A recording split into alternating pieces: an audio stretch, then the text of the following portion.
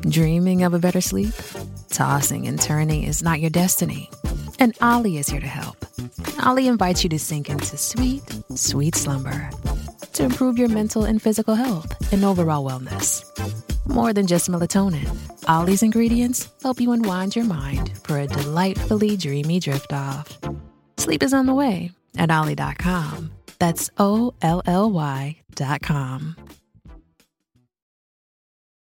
This episode is brought to you by JLL. Get an insider view into the world of commercial real estate with JLL's podcast, Trends and Insights, the Future of Commercial Real Estate. Whether you're curious about making cities more sustainable, the evolution of office space, or AI opportunities, this podcast will help keep you a step ahead. Tune in for candid conversations with business leaders about the biggest trends impacting how we live, work, and play. Subscribe to Trends and Insights now at jll.com/podcast.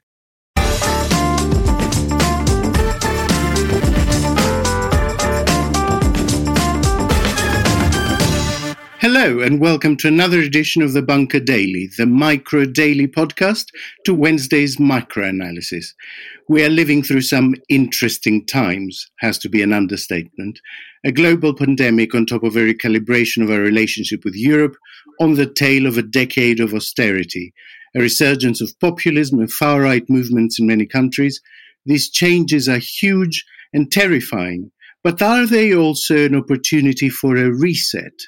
I am Alex Andreou, and I'm especially delighted to welcome to today's program the Chief Executive of the New Economics Foundation, the British Liberian economist, MIATTA FAHNBULLEH.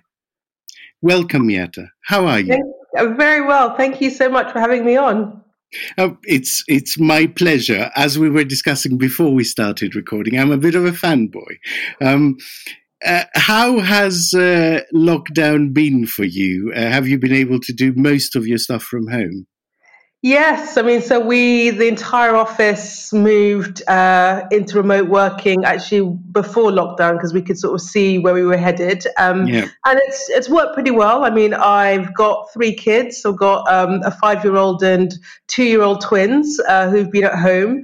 And, there was a big chunk of time where we didn't have much childcare. So like many parents across the country, trying to do the impossible job of balancing kids and work, which was special. Definitely special. It all bleeds into the other and it just becomes one amorphous mass, doesn't it? Absolutely.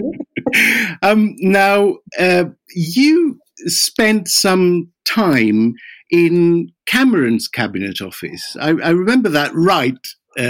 I didn't make that up, did I? You were in the cabinet office as an advisor. Yes, I was. So I sort of started my civil service career in a thing that was called the Prime Minister's Strategy Unit. And actually started under Blair, Brown, and then the last year and a half I was there was under Cameron. So I've got to see 3 very different prime ministers with 3 very different bents of government. Oh, well, if you could sort of reduce the difference to a very short thing, what would you say the main differences were between the 3 of them?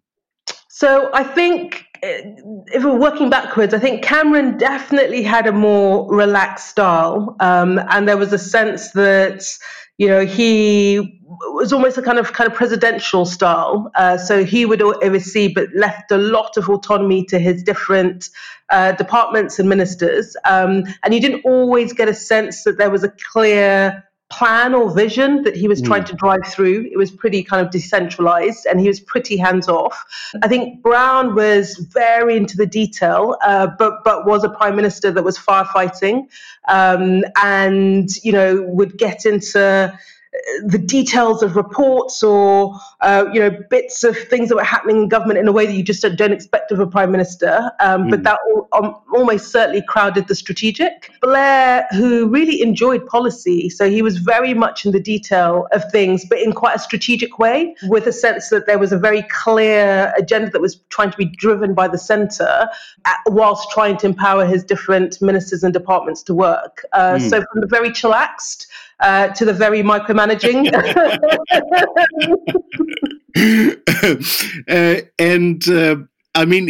Although ostensibly the Johnson government belongs to the same party that Cameron was. I mean, they could not be more different in policy terms, could they? No, they couldn't. I think what's quite interesting is how much of it is, if you like, baked into the style and if you know, the political and ideological bent of the Prime Minister number 10, and how much of it speaks of events. And I think in any case, so if you take something like austerity as something that was totemic under the Cameron years, and there was, there was a genuine ideological project there. There was a drive to reduce the size of the state, to push more of the collective domain into civil society. If we all remember, Cameron came in under the idea of big society, but underneath that was fundamentally an agenda about a much smaller state. And that was one of the, they would argue that austerity was being driven by the public finances. Can have a big debate about that, but it was also a means to an end, which was a massive retrenchment of the state. And then they hoped a very vibrant third sector, civil society sector would sort of step in its place. And you don't really get that, I think, with Johnson. I mean, he was very, very clear, I think, from the outset that the politics of austerity wasn't right. I think, to be honest, he was basically following where the public were, because I think at the start of this decade, a lot of people swallowed austerity because they believed it was the only route out of the public finance crisis that we had, or that the government certainly painted as such. And by the end, I think people's tolerance for it had waned. And so I think part of it is just following where the public mood is. But also I think there is definitely a less strong ideological bent around reducing the state in a smaller state. But what isn't wholly clear is what the exact ideological project is of the Johnson project. They sort of straddle a bit of everything. And to be honest, I think they are more probably pragmatic and opportunistic more than anything else. Well, it's interesting that Michel Barnier, after the latest round of negotiations, I thought said something very, very interesting that hasn't been hugely picked up. He said that the problem with the level playing field, and especially state aid, is that he said we have zero visibility. And what he meant was we can't make out what this government's ideological slant is. So we don't know whether they will turn out to be a big state interventionists or light touch deregulators, and so it makes it incredibly difficult for them to trust the direction and have a fairly loose arrangement on things like state aid. I don't want to spend the entire chat on coronavirus, but it's obviously a huge, huge thing, and the economic reaction to that has been a huge thing. Rishi Sunak has had a pretty good time of it in the media so far. But a few weeks ago, I interviewed on this podcast Deborah Meaden, and she was telling me that the blanket approach was absolutely right for stage one, where you just gave money to everyone to keep things going. But that what she would look for in the coming months would be a sectoral approach, because her view was that if you persist with a blanket approach to financial aid, then it means you're spending money on sectors that don't actually need it, and not spending enough money on sectors like hospitality that desperately need it and will need it for a longer time. What do you think?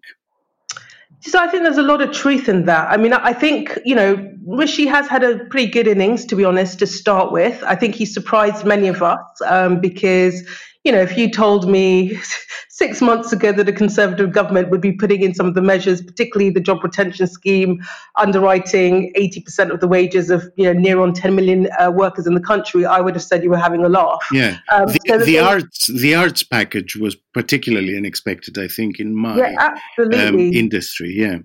Absolutely. So I think they have definitely responded, and I think they have tried to do what it is that they felt was necessary in order to try to prop up the economy in this really difficult time.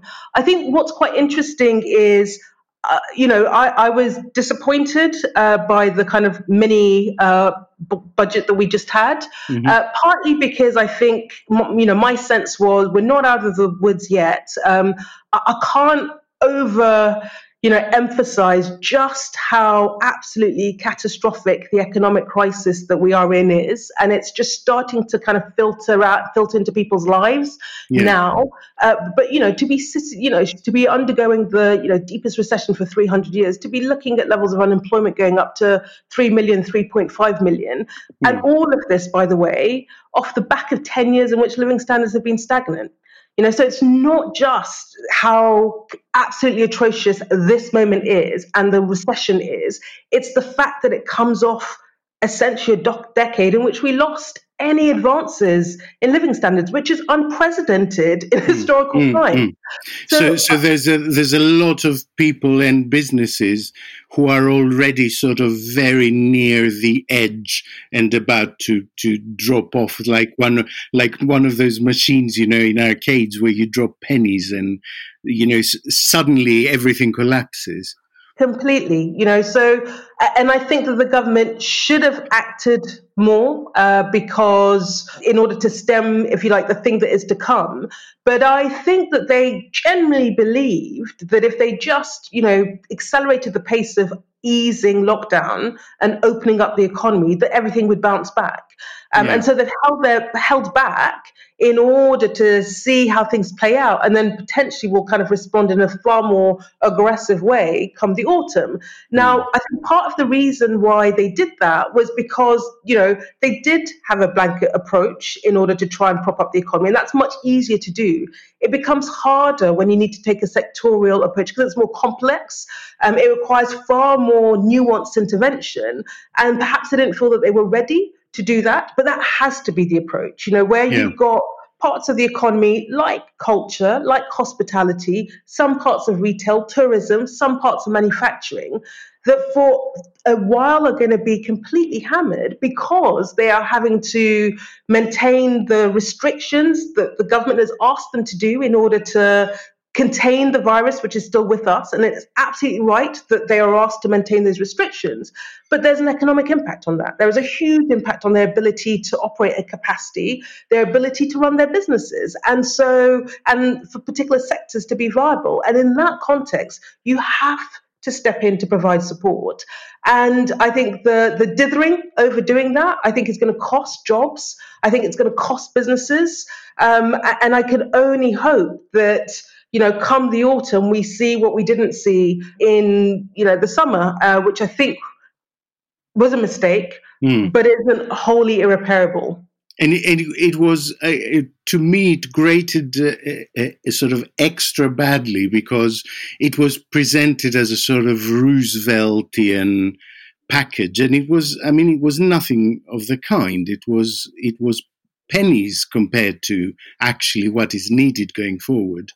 The European Union have agreed their package, and they've decided to tie a lot of it into the new Green Deal. So to make a lot of the grants contingent on businesses becoming effectively greener going forward. Do you think this government is going to move in that direction? The noises I'm hearing are not encouraging. So I think they will in rhetoric terms. And by the way, I think it's an absolute no-brainer. We know that we will only get through this crisis with a huge level of government investment and a massive fiscal stimulus to basically get the economy to rebound again. And if you're going to do that, if you're going to invest in large scale, not to do that in a way that looks to green and transition your economy would be absolute madness. So we've got to, in some respects, respond to this crisis in a way that better prepares us for the crisis that is already upon us. And by the way, is bigger in terms of scale and magnitude, which is climate change. So I think that tack is absolutely right. And I think the thing that is strange, a little bit frustrating about the government is that they are there on rhetoric terms. They're talking about the need to do green fiscal stimulus. There are interventions, for example, their green energy efficiency intervention, which was right in sentiment. The thing that is absolutely missing is scale and ambition. Yeah. To give you an example, their green package was to the tune of 3 billion, and they dubbed that a fiscal stimulus. The analysis that we've done at the New Economics Foundation suggests that actually a proper green fiscal stimulus needed to be closer to 28.3 billion. And that in itself, if you targeted it on things like energy efficiency, home retrofitting, would have unlocked about 400,000 desperately needed jobs now over the course of the next 18 months.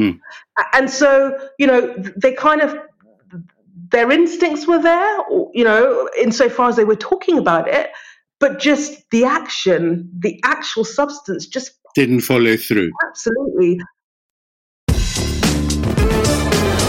The famous sort of prayer, grant me the serenity to accept things I cannot change, and the wisdom to know the difference, and all of that. So let's concentrate on progressive politics for a moment. We're probably stuck with this government for the next 4 years. What can Labour do not to waste those 4 years? What can progressives do now to influence policy? So I think for me, there are two things. The thing that I think is, it's hard to talk about the language of opportunity when we are in the midst of something so horrendous and grave. But if I can use the language of opportunity, I think the space for it is the pandemic in all its awfulness has exposed huge structural problems with our economy, from the inequalities that exist between households through to the fact that we were paying people that we absolutely rely on nothing in insecure work. It's exposed, how completely denuded vital public services, whether it's social care, it's our health care system, it's our social security systems have been. And I think it is shifting both the public mood, but also the political debate. So, it's all the polling suggests that the public do not want to go back to the old normal, that there was great recognition that there was something fundamentally broken about the way that things were working, and that people want this to be a point of departure and a reckoning, a pivot to something else. And the political debate is sort of catching up with where the public sentiment is. So, across the political spectrum, everyone is talking about the fact that the pandemic has exposed these things. Yeah. And everyone's talking about the fact that something needs to change. And those voices are coming from both the right as well as the left. And so for me, the biggest opportunity that we have is to lock in that sentiment and use it as a basis to drive some fundamental structural change in the economy in response to the pandemic. So the sentiment of the New Deal that the government tried to conjure up, or the Prime Minister tried to conjure up, was right. We do need something of that order of magnitude. And we need, coming out of that, a very different economic and social settlement. And I think there is a massive job for progressives, across the spectrum, and the Labour Party as well as a kind of, visible national voice within that, to be talking about the sorts of things that we need to do that responds to the economic crisis, but in a way that drives structural change, that fundamentally remakes the way that our economy works. And if we miss that moment, because I think the public mood will change, I think politics will change because we're in a really volatile time. So if we don't lock that in, and that requires us to, be very clear about the sorts of interventions that could generally solve both the immediate problem of the crisis, but start to change the nature of the economy, but also seek consensus. We've got to talk about this in ways that appeal to the public. Yes. That it feels common sense. Like one example of that is that there is now a general acceptance that the rate of statutory sick pay, and by extension job seekers allowance, is just not enough to live on. The government fully accepted that by boosting it during the furlough scheme. So we need to bank that in a way, don't we? Because if we don't talk about it now, in a year's time or 2 years' time, tabloid headlines about benefits cheats may have massaged that back into the opposite direction. Absolutely, and that's a fantastic example. So our social security system is now, and I can't. It's been done gradually, chipped away over 10 years. But if you think about benefits as a proportion of earnings, it is now the lowest amongst OECD countries, and it is the lowest it's ever been in our post-war history. And I think for people saying, "Oh gosh, I'd have to live on £90 a week." Like, but no one can live on that. And I'm like, yeah, but we were expecting a lot of people to live on that for a really long time. And, this is a space for me. We've got to get to a social security system because it's there for all of us. The awful thing that I think some of the politics of austerity and the politics of the right did was to try and ghettoize social security. Only those people that don't work hard, the scroungers get it. Whereas actually, it was an insurance system for all of us. And it's moments like this when people who would have never imagined that they would have to rely on benefits will have to rely on benefits. And we've got to ensure that it's a level that people can have a decent quality of life. Food bank usage has increased by 81% this year compared to last year. People are genuinely on the breadline on universal credit. And what we're about to see is the ranks of people having to rely on an absolutely, in my view, completely disgraceful amount of money is about to swell. And I think that will create a lot of political pressure to say, why is this thing not the thing you promised? We all pay into the system in order to have something that's there to ensure that the basics that we need for a decent quality of life is there, whether we're in good times or bad times. And that's not the case now. And that has to be one of the things that changes out the course of the pandemic. Can a government with a majority of 80 be influenced, be nudged on issues on which they may be dogmatic? Do we work through the opposition? Do we work directly through organizations and foundations that are grassroots based? Do we work directly with voters so that they begin to see a shift in opinion and a shift in their polling? Because it seems to me that the threat of losing voters is the only thing that can actually shift a government with such a big majority. Completely. So, and we've been trying to do a lot of thinking about this as we've been trying to strategize about what we at NEF can do to try and influence the government. And I think the conclusion that we've come to is that they aren't ideological, going to the start of the conversation, but they are ruthless about winning. And will do anything to win if you judge it on the last sort of few years.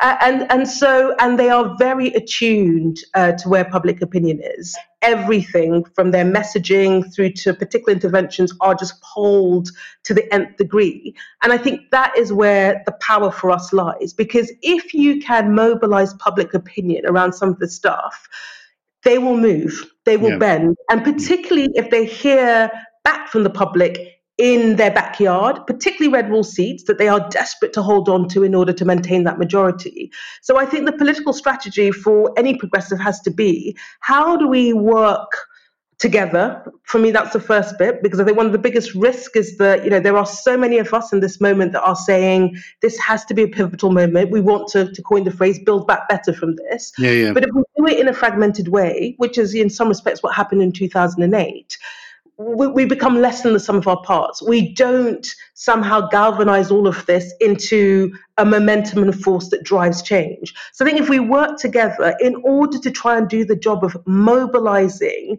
and shifting public opinion around some of these things. And it's interesting because when you poll the public, they are often far more progressive than the government of the day. You take something like public ownership, where the public have for a really long time been far more positive than, if you like, the political sphere has been on some of these things. So I think if you can mobilize public opinion, as well as actually mobilize people to be vocal and active, that there is going to be a lot of despair, anger, and discontent. There will be those on the populist right that will be trying to exploit that for, if you like, negative campaigning, othering others, the kind of nasty, toxic politics of that. I think for progressives, we have to try to do the counter, which is mobilize people for positive change, to be calling for things, these demands that, become the building blocks of a new social settlement. And if we can do that across the piece, but particularly work with organizations and grassroots groups and, MPs and local authorities and others within red rule areas in order to crystallize and amplify those demands where the government will be listening most acutely. I think that's the way in which we begin to influence them. And then there is a piece and there's a job for opposition parties, and that's Labour as well as, the Lib Dems and SNP. Because if they can then be playing back what the public is saying and saying, look, there is a policy platform here, the government will either be shamed or will be pressurized into wanting to respond. And I think if you can have that pincer, we have the hope where, the times demand it, in my view. But I think the politics is very malleable. We have the hope of locking in some of this change. Is Brexit gone as a battle, or is it still important to push for a comprehensive deal and a close relationship? Gosh, it's so funny. We Brexit consumed our politics for 3 years and we barely mention it. And it's happening in the background. Look, my view was always the prospect of Brexit was not going to make our lives any better. But even though we are where we are, the worst possible outcome is to leave without a deal. And, such as the times that, the pandemic is so all-consuming now that the government can be threatening no deal, moving towards no deal, and there's barely a squeak. And for me, that is just reckless. You cannot, when literally our economy is on its knees, do something that reckless. And I don't understand the rationale of it, unless that it is, I say the government isn't ideological. I think on this it is. I suspect they think, well, we're about to crash anyway. So if ever, if you like, the fallout of a no deal was going to be absorbed, maybe easy to absorb now. But that's not how it works. That's not how it works economically, though, is it? Because, if businesses are suffering X% and then you add a systemic problem on top that costs them even another 2% or 5%, that might push a lot of people over the edge that would have survived otherwise. It would have pushed a lot of people over the edge, but it also means that our recovery is going to be, there's a question of how long it will take us to recover from this anyway. But the crisis will be deeper for it, and the recovery will be longer and more painful. And in the end, all of this comes back to people's lives and their livelihoods. And that's the thing that will be absolutely hammered. So, I hope that reason prevails. I think it would be the most reckless thing for the government to do, to not secure a deal. And I hope that at the nth hour, that's the thing that, wins out. But if they did that, it would go down in the history books as just, national and political suicide, and very, very reckless. Finally, what's next for you? What are you working on at the moment? What future projects fire you up? So, the work that we're doing at the New Economics Foundation is all around the recovery. We were part of, a group of organizations that have been calling for the government to build back better. There were about 350 organizations from business through to civil society, through to grassroots groups that all came out with a statement saying this has to be a point of pivot. And so the work that we're now trying to do is to flesh that out. When we say we want to build back better, what does that mean in practice, and how on earth do we do it against the backdrop of the economics that we face? And what would a different type of settlement, both in terms of the kind of public service offer, but also how our workplaces and our labour market work, and also something that responds fundamentally to the climate crisis look like? And how can we help develop a prospectus with partners, with other organizations, that we can then do the job of trying to mobilize public opinion around in order to try and influence the government to do the right thing. So that will be consuming every single moment for the next couple of years at all as well. But for me, these moments come, once in a couple of generations, where everything is thrown up in a way that allows potentially profound change. Our whole business has been to say the economy does not work for people and planet, and we need drastic reform to transform it. There is now a window and opportunity for us to do that through the ashes of this pandemic. And we're trying to fire all cylinders in order to ensure that we crystallize it into meaningful change. MIATTA, positivity can sometimes be vague, but your positivity is actually very clear and practical, and I find that incredibly infectious. So thank you for an illuminating chat. Thank you. And listeners, remember there's a new Bunker Daily every Monday, Tuesday, Thursday and Friday mornings, with a longer weekly episode featuring a full panel every Wednesday morning. So don't forget to subscribe, review and rate us on Apple Podcasts. And please support us if you can on the funding platform Patreon, where you can search for the Bunker Podcast. We'll be back tomorrow. Stay socially distant, but emotionally available. This is Alex Andreou from The Bunker saying over and out.